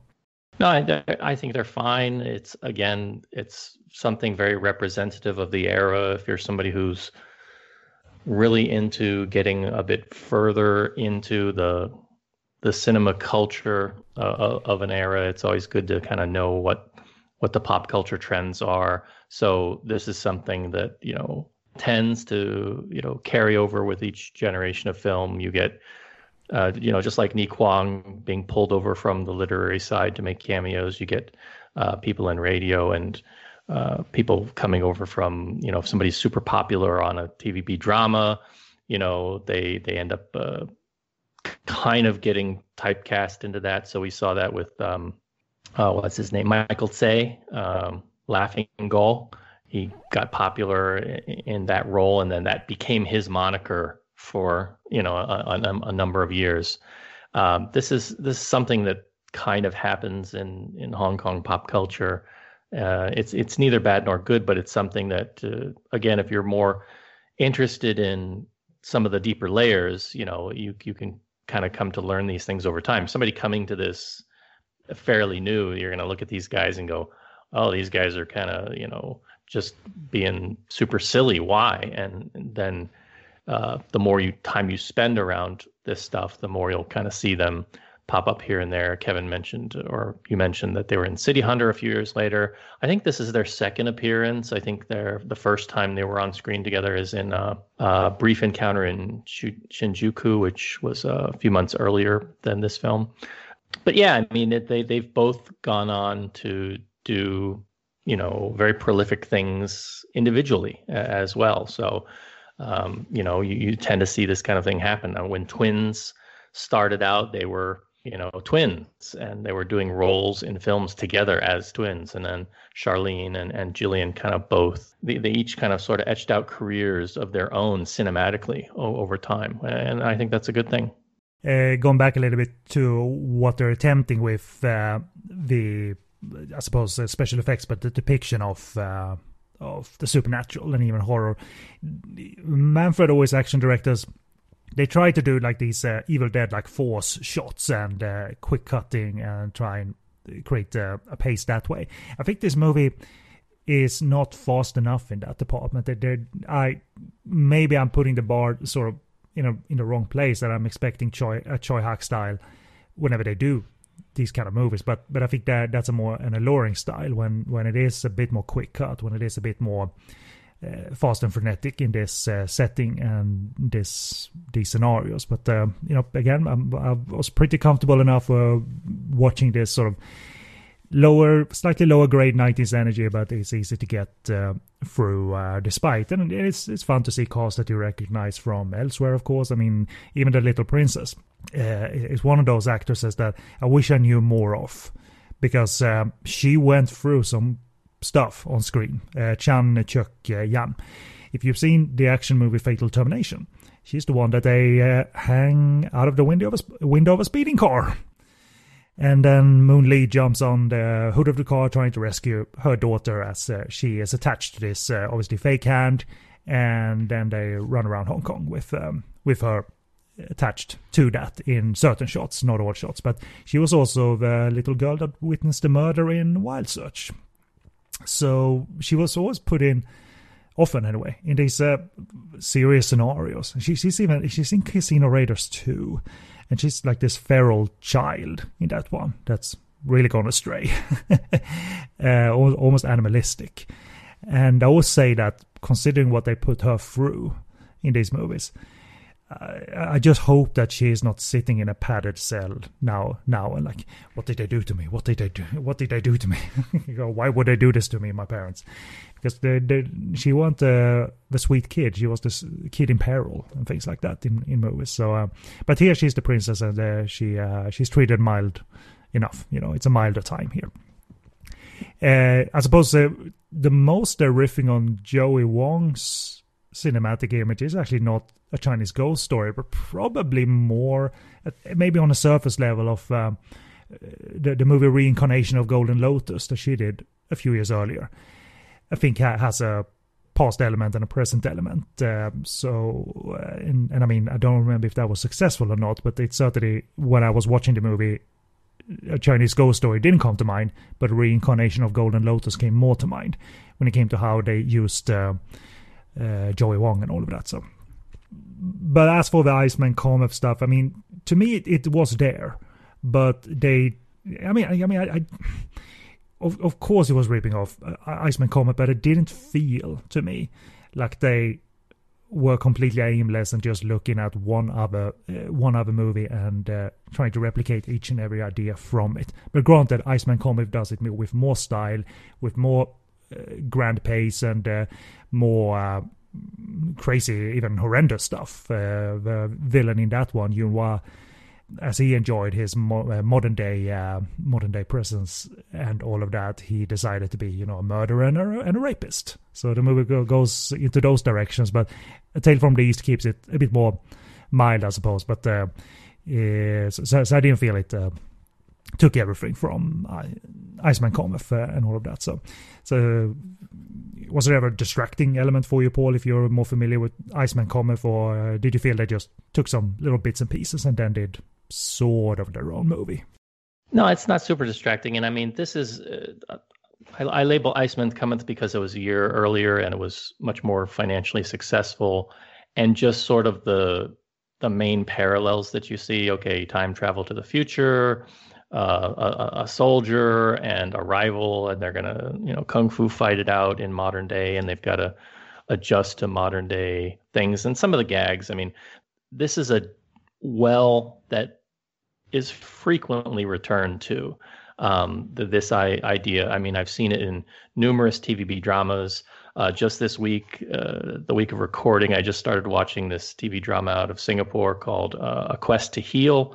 And it's the same thing. They've got these two characters from the Ming Dynasty, and they're somehow brought forward through time to modern day. And it works. It's cheap, because shooting a period piece costs a lot of money. So it's easier if we can just rent a theme park and have some characters in costume kind of fight each other in various modern locations, right? It's cost effective to do it that way. So it's something that's easily returned to. And it also works in the sort of the sense of cultural aspects of what people believe in terms of things like, reincarnation, that ideas that a character in the past is going to have somebody in the present that's very, very familiar and similar because of that. So, it's something that's a very, very common theme. I don't mean to sound like they're just copying and pasting directly from that, but I think you see those elements that were done a year before, and it's very easy to see the parallels. So they say, well, let's take that and let's throw in Soft Hard, and let's throw in Ghostbusters riff at one point, and let's throw in some crazy action and some silly gags. And does anyone own Back to the Future on Laserdisc? Because we need that too. Yeah, and we gotta make a Laserdisc reference because that's the popular medium of the time, and it all comes together. It works in some ways. It's not spectacular by any means, and in the pantheon of Wesley films, it's not anywhere near the top for sure, but it's not offensive in what it's doing, really. There's some fun moments, as I said. For me, one of the best things about it is you get to see old Hong Kong. One of the big locations they use is called Happy Dragon Recreational Park.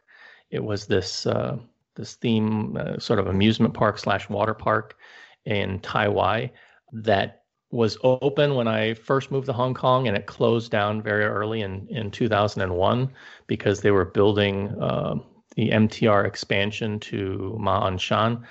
And, it's gone now. It's like it never existed. So, and there's so much like that in Hong Kong that you can have a memory of, and you can go back and see and experience again through cinema. So for me, seeing that on screen is something that's like, it's got this deep sense of nostalgia.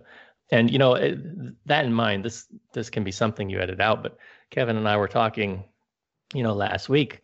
One of the big things that's happened of late is that the Dynasty Theater, where we used to watch so many movies, closed down, and it's now being renovated, right, Kevin? I mean, they're just like tearing it down.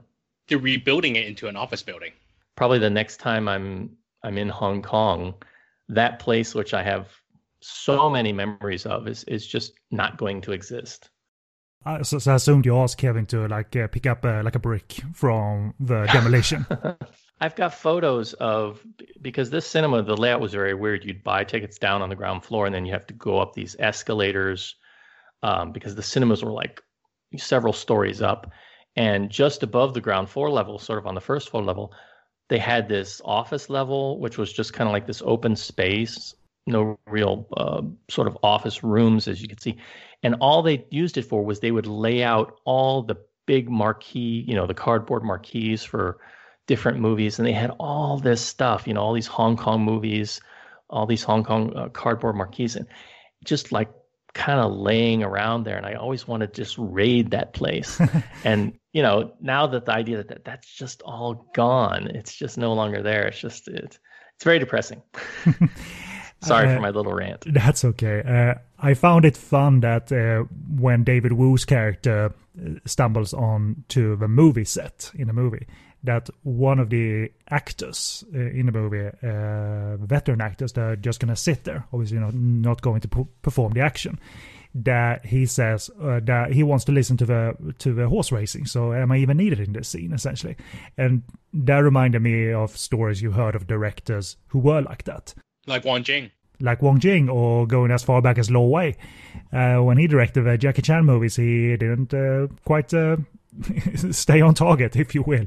He would rather sit there, listen to the radio, and make sure to place his bets. But it was amusing that they didn't place that story into the Alfred Cheung character, who is the director, but rather one of the actors wanted to sit there with his little pocket radio. And of course, this movie has to stop because you put hot elements in your movie, so this movie has to stop for an Amy Yip as herself cameo. It's literally what Billy Lau does. Like, I think they're driving a car. Stop! I gotta say something to her. I gotta compliment her, and then the movie can move on because that cameo has nothing to do with anything. But she was hot. She was hot there for a minute. This was even pre-Sex and Sen and the like. So I don't think she was viewed as the category 3 sex symbol. Perhaps Erotic Ghost Story might have been out at this time. They definitely made references to her breasts. Definitely. Well, she had been in regular movies, so to say, whether like Ghostly Vixen or what have you. And I think even Inspector Wears Skirts. Obviously, that's rife with opportunities to make sure that you call her big breasts or biggie or whatever. So I enjoy that because it's also a little view into what Hong Kong cinema was doing and what it was like at this point.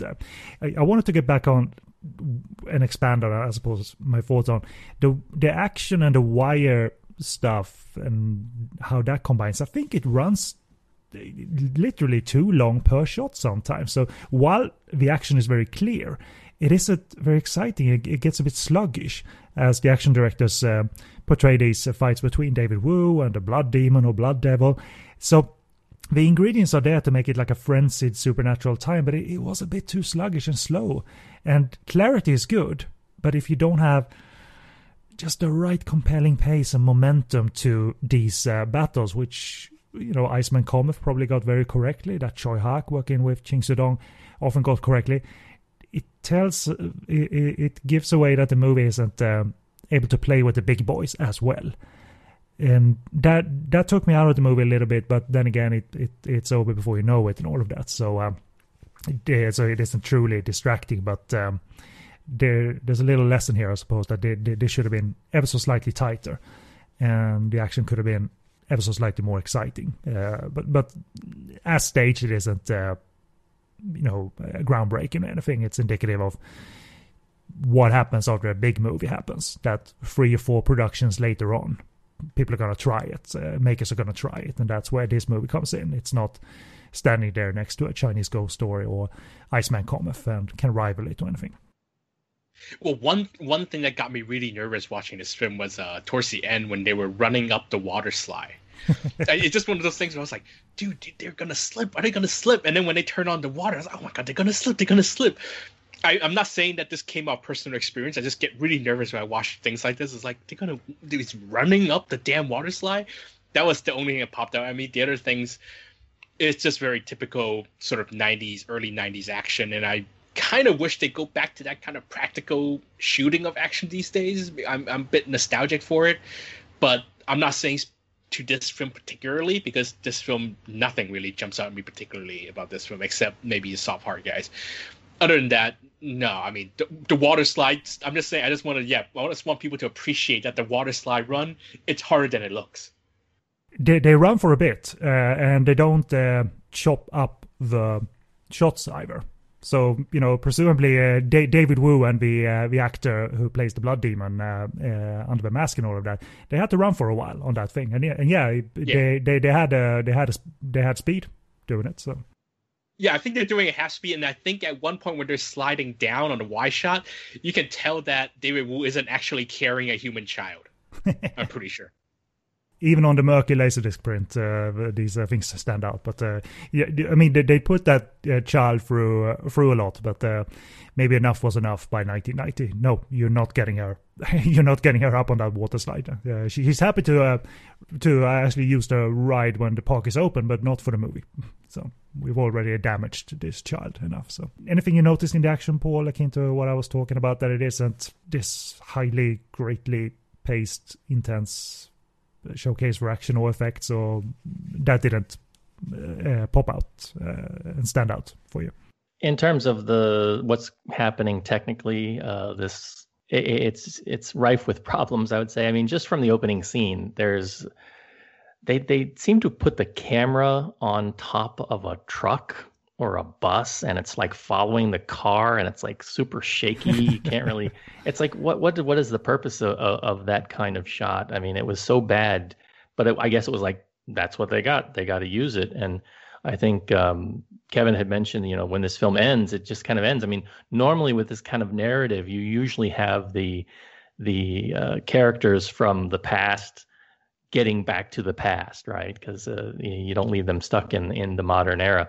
But no, they just, I don't know, they run out of money. Well, it's because he didn't time travel. He sort of like Rem Vinko, right? I think that's what happened to him. And not even a big soft hard kids joke at the end. We got the immortality pearl now, haha, bitches. Not even that. So. Yeah. And, there's a scene towards in the middle where they're out. It's the same scene where I think they play the Ghostbusters riff. They're kind of out looking for something in some woods somewhere, and they got these weird gadgets, and then they kind of pull an Evil Dead moment where they use the camera to like track really fast. It kind of like zooms up to one of the vehicles or something, and they do it twice, and it's giving you the effect like, oh, there's a presence or there's a creature coming for them or something. And the sound effect they use is exactly the sound effect from the Star Wars trench run. If you listen to it, it's they just ripped that right off and they use it, and it's the same sound effects. There's nothing there. Nothing comes of it. Nobody gets attacked or anything, as would happen in an Evil Dead sequence. Why did they do it? There are moments like that just make you go, is that just the footage they had and they kind of had to use it?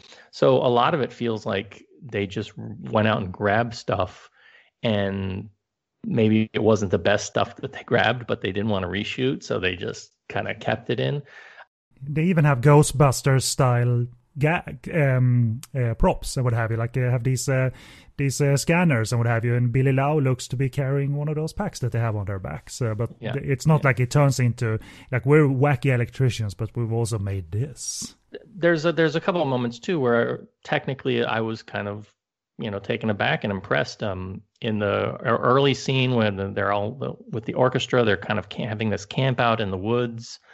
There's a scene where they kind of pull back and they're showing people around the campfire from a distance, and there are these trees in the way, and then the camera just kind of like goes up and up and up and up, and it was either a really big crane that they had or they put it on a helicopter or something, I don't know, but it was impressive because it goes up and up and up and kind of is showing this almost overhead shot at a point, and then later it brings it back down. So there was stuff that I was looking at going, wow, that's impressive. And then other stuff I was going like, wow, why did they use that? That looks really bad. And I think in terms of the choreography, there was nothing that was overly impressive.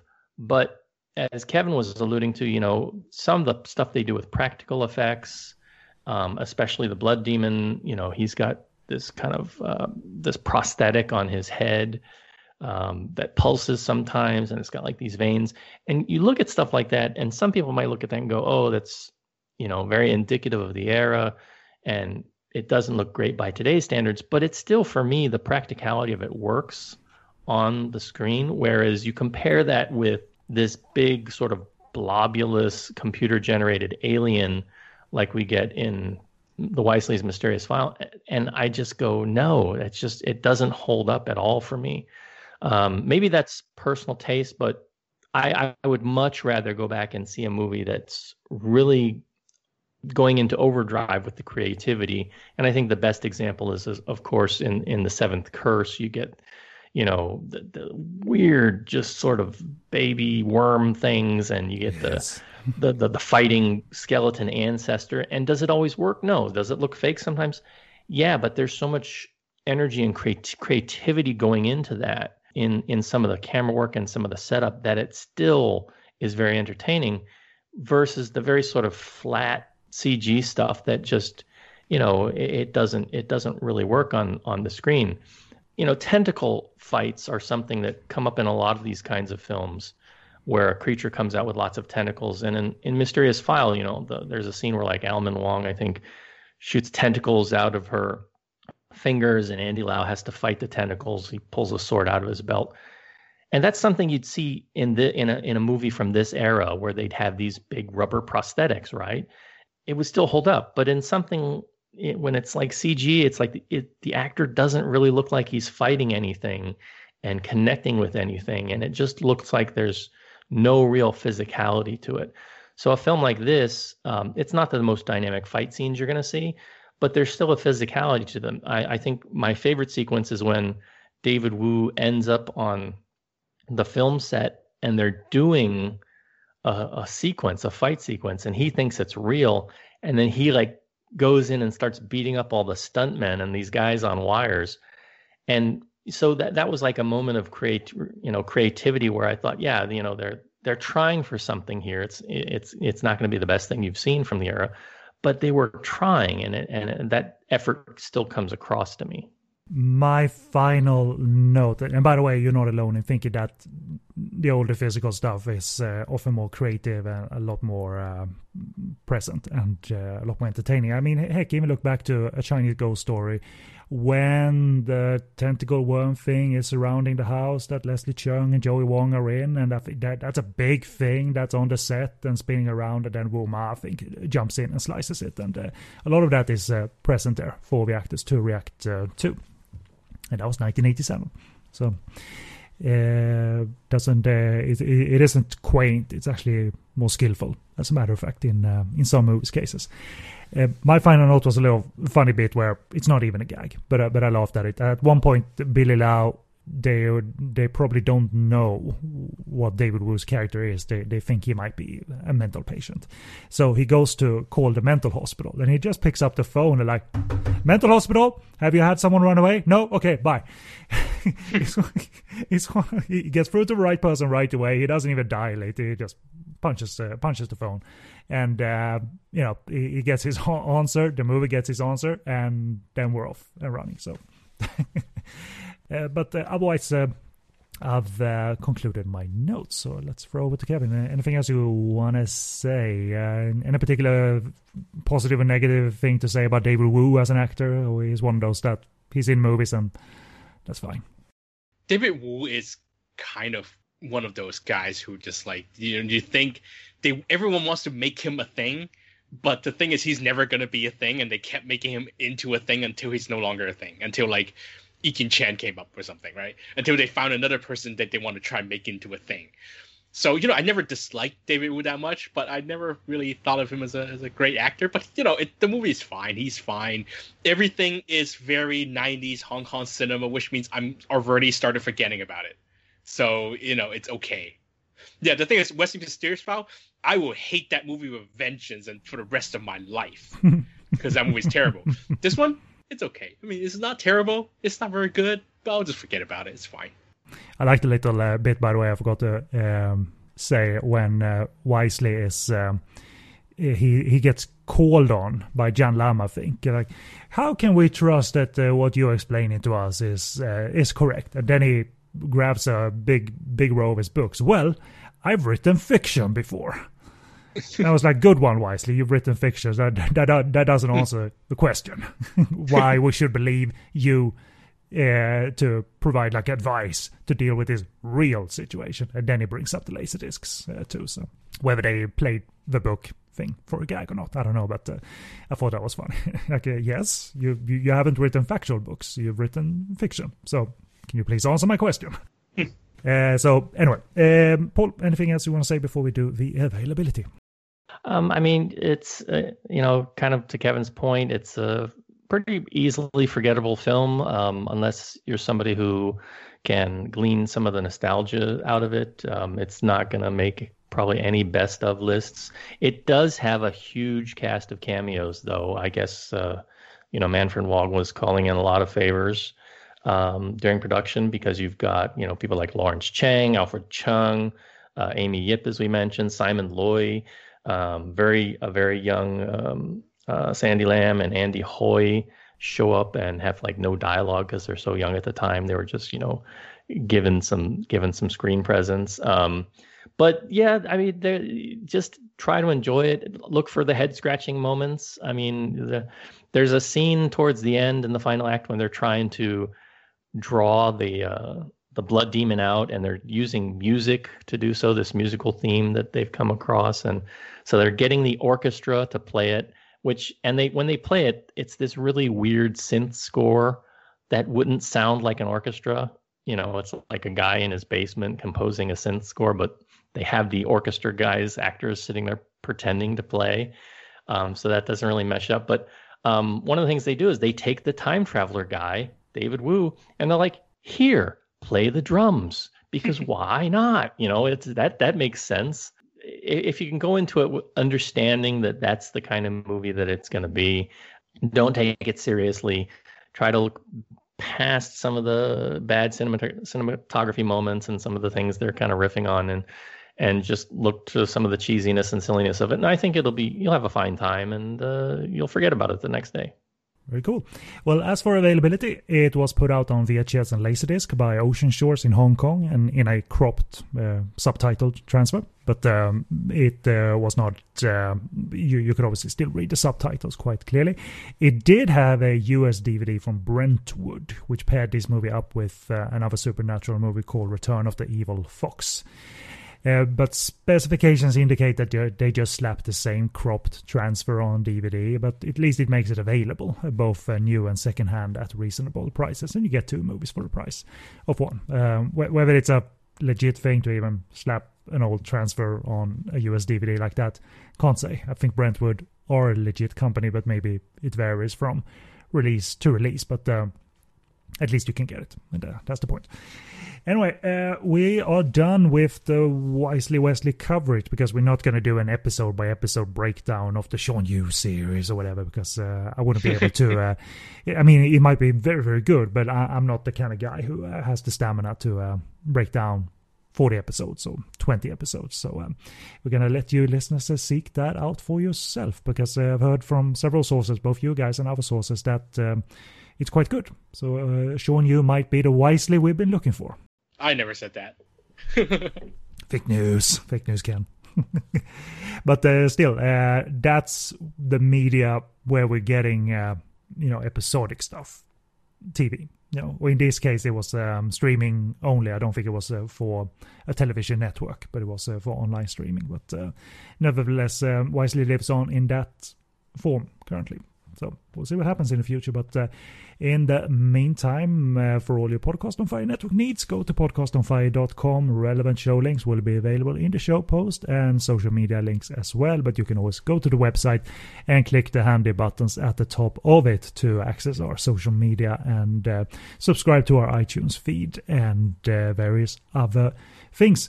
So I'm going to throw over to the guys to plug away as they like. So what do you want to talk of, Paul, if not your podcast archive? You guys' podcast archive. Yeah, it's you can find it over at East Screen, West Screen over at Comcast.com. And like I said, no new content for a while, but maybe some stuff in the future.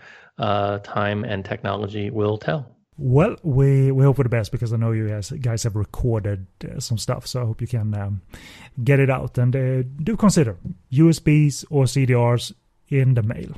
I think that's what they did when the first podcast ever came out. I'm going with that theory.